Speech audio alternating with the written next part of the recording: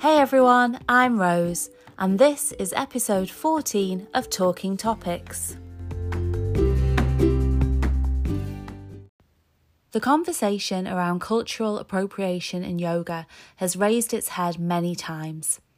But this time, on the back of the Black Lives Matter movement, it's stuck, it's grown legs, and is running, with information on podcasts and social media educating us and highlighting problem areas. We can't ignore it, it's all around us, and the information is out there. It's now our work as yoga teachers to rethink and to redo. I understand it's difficult to make changes. Yogis are supposed to practice non-attachment, but whoa, we like digging in and holding on, don't we? Relearning is good. For example, I was taught for many years that the hamstrings lengthen and grow longer when we stretch. And of course, we know that that's physically impossible. And it's exactly the same with this. We're presented with new information. So what we were once taught, such as repeating the word namaste, we're going to have to research, rethink, and readjust. As we personally begin our work around these pivots and changes, I want to reiterate that I don't have definite answers for you or claim to know everything or anything about this topic at all, but I am trying to hold myself a little bit more accountable. And I think by talking about it, it will give some solidarity to people who are maybe doing the same, getting a little bit lost or stuck along the way and are not sure where to turn. So what do we know so far? I was listening to an interview with Terry the trainer, and he was talking about diversity, saying what we take in feeds the output, very much like a pro athlete in training and their diet and exercise regime. And when we want to be actively engaged and contribute to the conversation around cultural appropriation or race, we have to do our work and keep plodding forward and keep getting involved.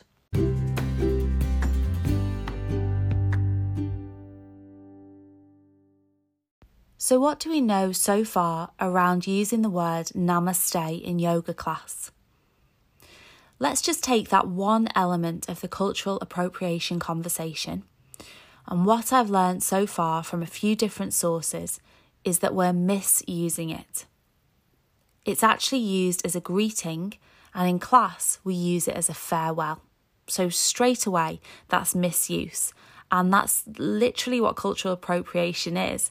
We go in, we take what we want, and we use it in a context that suits us. The context that we want, not the context it's intended for.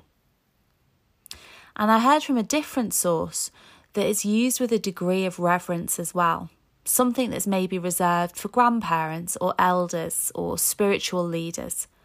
So when, as yoga teachers, we're using that, we're positioning ourselves in that territory we don't belong in and have no business trying to inhabit, really. Now, when we look at sensitivity around the use of Sanskrit, we have to take a look at puns and slogans that we've all had on sweatshirts and t-shirts, everything. In fact, I have so much old merchandise of my own stocked up where I've misused Sanskrit and, well, cultural appropriation as well. And this is why it's fascinating to review this. I can learn so much about so many aspects of teaching or the body and movement, but I've been completely deaf and blind to so much of this. So it's good for me. This is expansion for me to learn and to check in on it. We've also got to be thoughtful around where that celebration line is. Where does celebration and appreciation end? And where does it cross over into appropriation?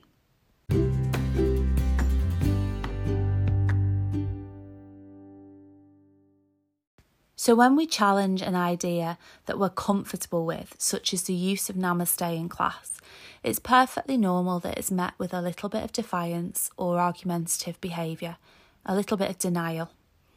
And the arguments I've come across around this personally so far are comments such as, well, I've not heard anything. I'm not aware of this. Well, that's okay. I wasn't either. But there's so much information out there on a multiple of platforms, we can't really avoid it. There's podcasts, there's programs, there's books, articles, blogs, and social media commentaries. I've really tweaked my social media feeds as well, so I'm seeing the right stuff. There's plenty out there on this. It's an old conversation. It's just come up again recently and has gained more momentum. I don't want my feeds and my influences to just be an echo chamber of old paradigms. And if you have a deep dive, you'll find plenty of stuff on the internet as well. Another common argument I've heard is, well, my teacher taught me that, or my teacher was right and my teacher was Indian, or my teacher was South Asian. This is what they taught me to say at the end of class.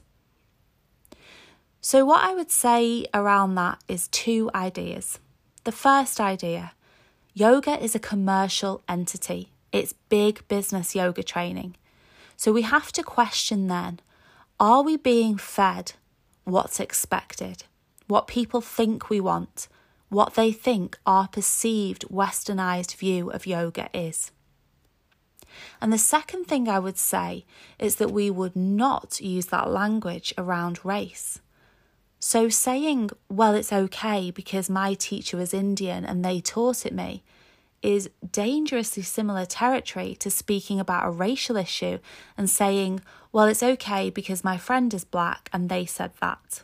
Would we talk like that? No, we would not.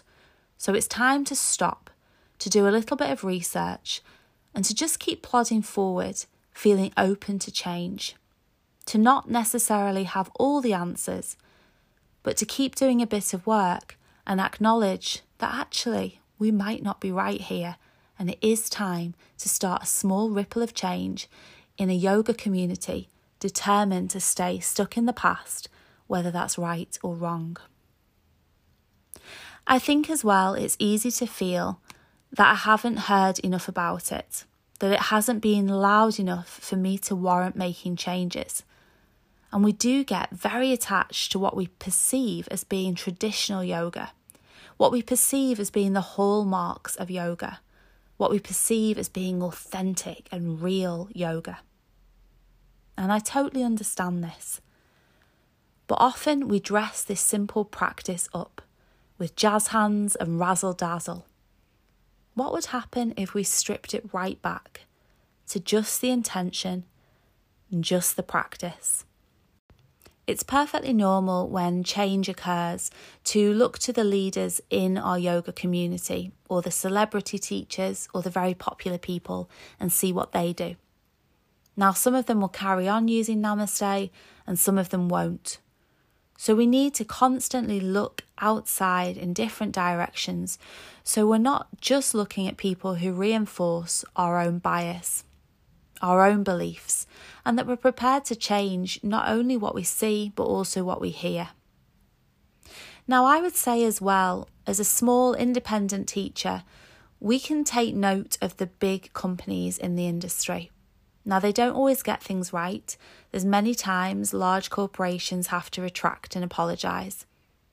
But as soon as the cultural appropriation argument resurfaced again, Sweaty Betty and Lululemon both have big teams of resources and time and can go and do the work off the feedback they were given. And almost immediately, both these companies renounced and removed Sanskrit from all their products. They recognised that they were making a commercial element by including Sanskrit in the names of the products, and the names were misused. Using that Sanskrit was misused. So they changed almost immediately. And I think as a minimum, that should inform us that things are changing and filtering down.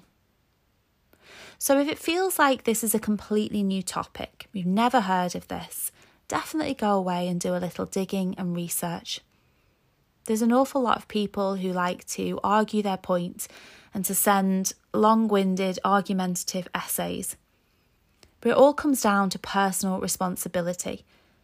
It's time for change, and especially when we talk about the arena of diversity and cultural appropriation. There's no excuse. It's not enough to be a white Western yoga teacher and say, yeah, but I've been to India loads, or yeah, but my teacher taught me that. I mean, That is literally the definition of cultural appropriation. So let's move forward, stumble forward. And if you're thinking of a different way to end your class, what could that be? Thank you. A simple thank you. Maybe a couple of sentences. How would you feel if you just said thank you? What do you want your signature to be at the end of the class? Is it sufficient just to finish? And these are perhaps ways we can start looking at our own behaviour rather than this vast topic of cultural appropriation.